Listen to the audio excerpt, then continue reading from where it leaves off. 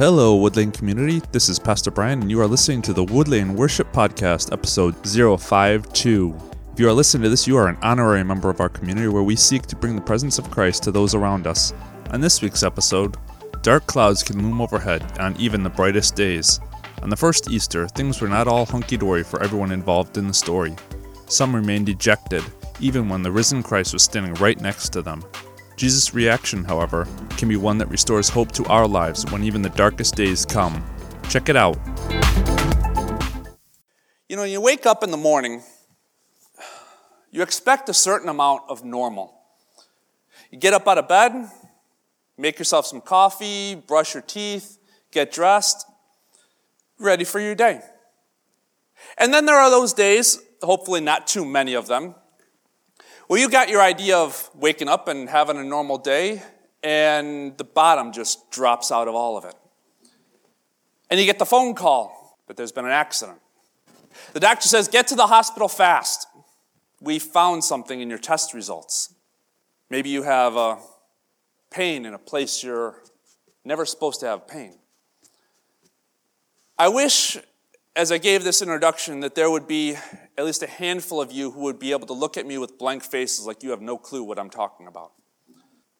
But for good or bad, I know enough of the stories about this community that I know just about every one of us knows at least some degree of what those kinds of days are like. When your idea starting off and having a nice day turns into a nightmare. What exactly could the Bible give us in a time like that? Especially when we know that the Bible does not answer every specific situation and scenario that we could possibly experience. The good news is, it gives us a lot more than you might think. Let's pray together. God, thank you for giving us an uncensored word so that we can know how you work, even in those that are walking a journey and don't see what's in front of them. Help us to have our eyes opened to what you are doing in our lives today. Amen. Well, I have to acknowledge going into this, as I said, sometimes the Bible doesn't give us book, chapter, and verse for every situation and scenario that you might be experiencing. There might be some tweaks and things like that are like, well, this isn't exactly right, so can I make it work? Can I use it in my life?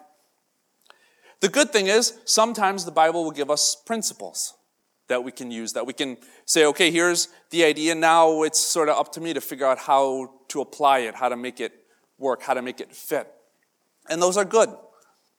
But today, the Bible goes even better than principles.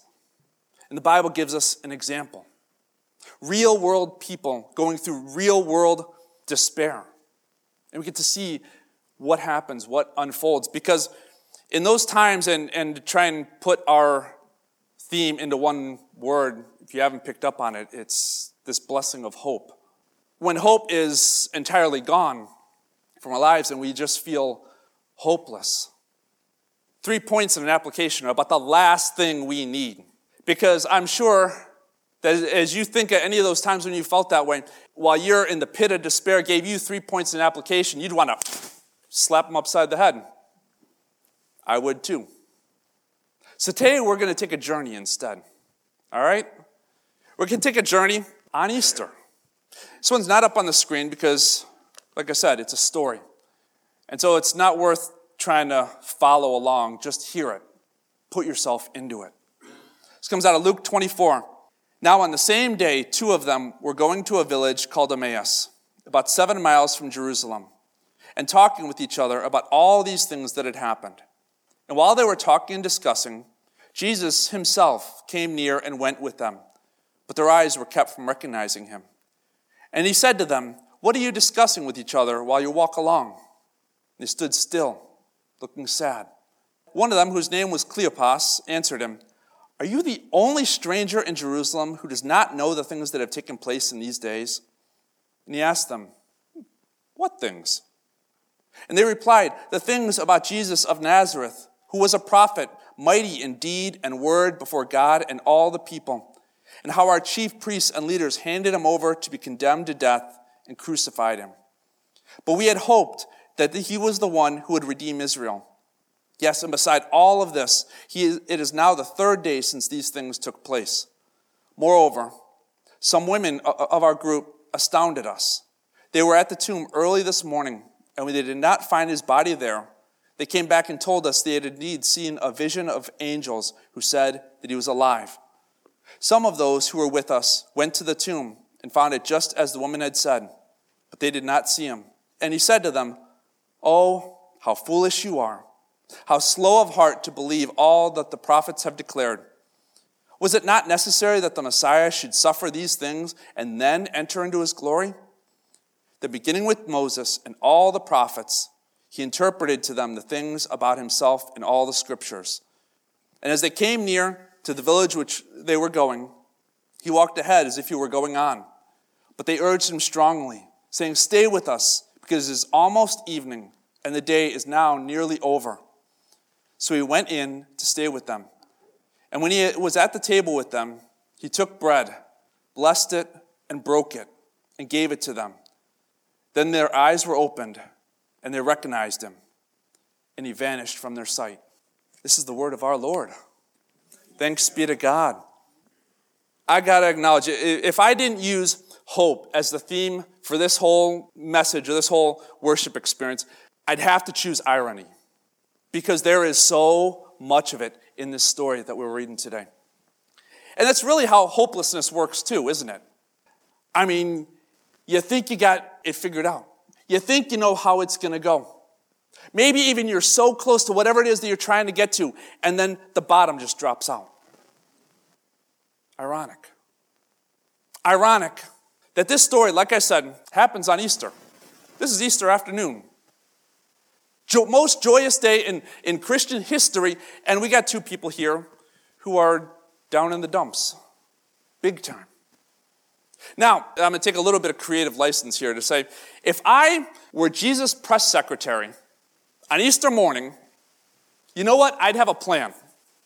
All right, Jesus, we got 40 days. A lot of work to do. Okay? You're going to get out of that tomb.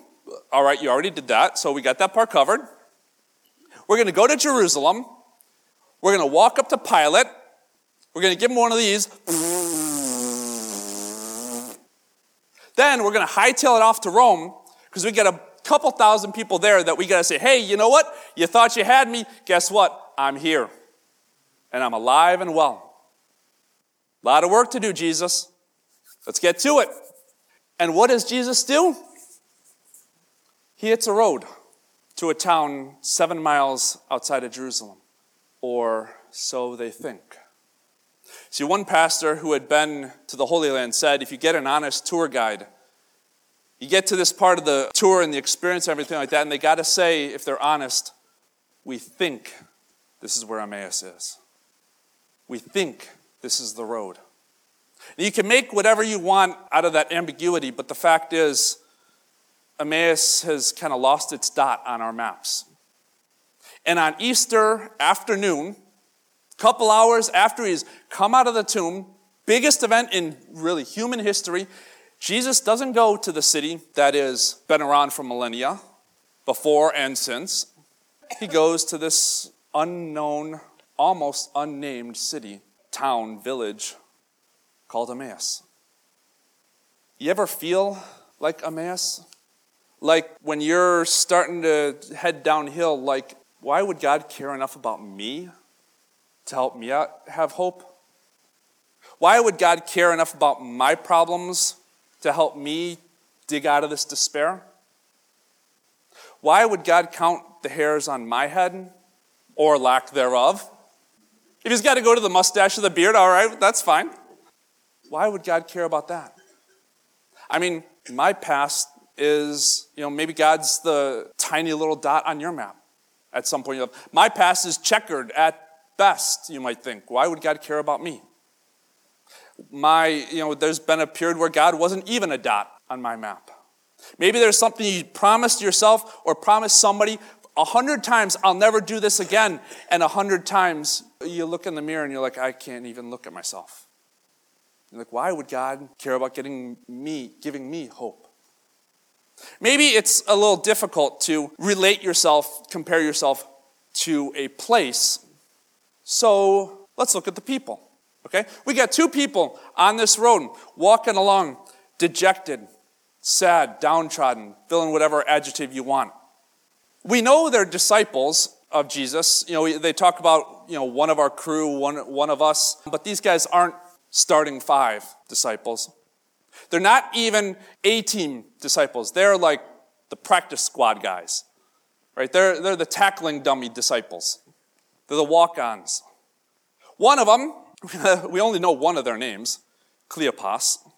The other one, we don't even know the name. So, we're, just for the sake of making this simple, we're going to go with Cleo and Mrs. Cleo, because I got nothing better. All right? And Cleo, we got his name, but this is the only spot we ever get to hear about him. No other place before or after do we get to know anything about Cleo. And dejected and un-Easter-like as these two are, as insignificant as they appear, the King of Kings, the great I am, the King of Judah, the creator of the universe, comes up, plops between them. What y'all talking about?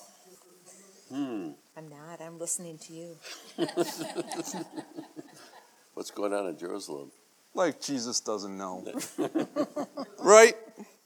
Amen. And they're kept from recognizing him.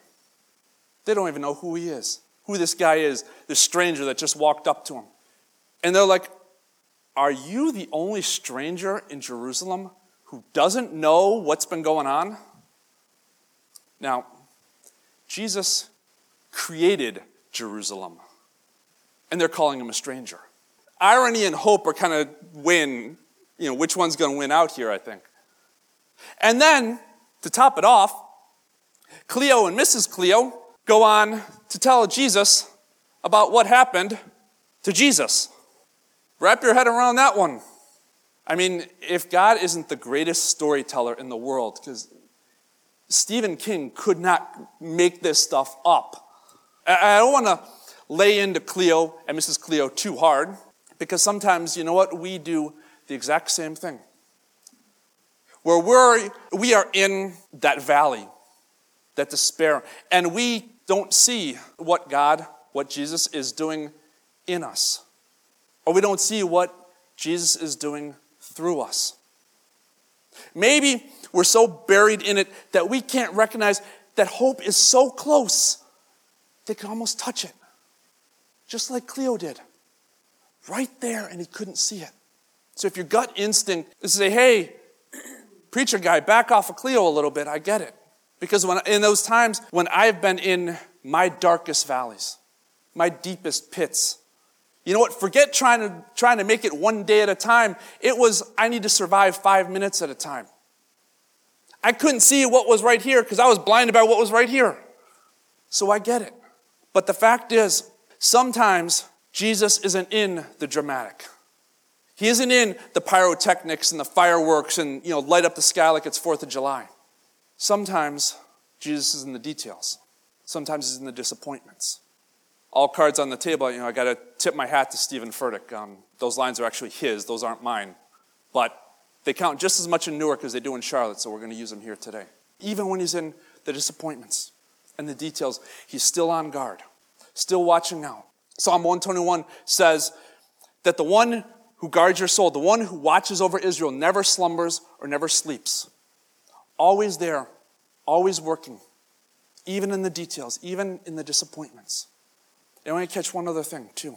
So Jesus allows Cleo and Mrs. Cleo to kind of have their this is what happened moment.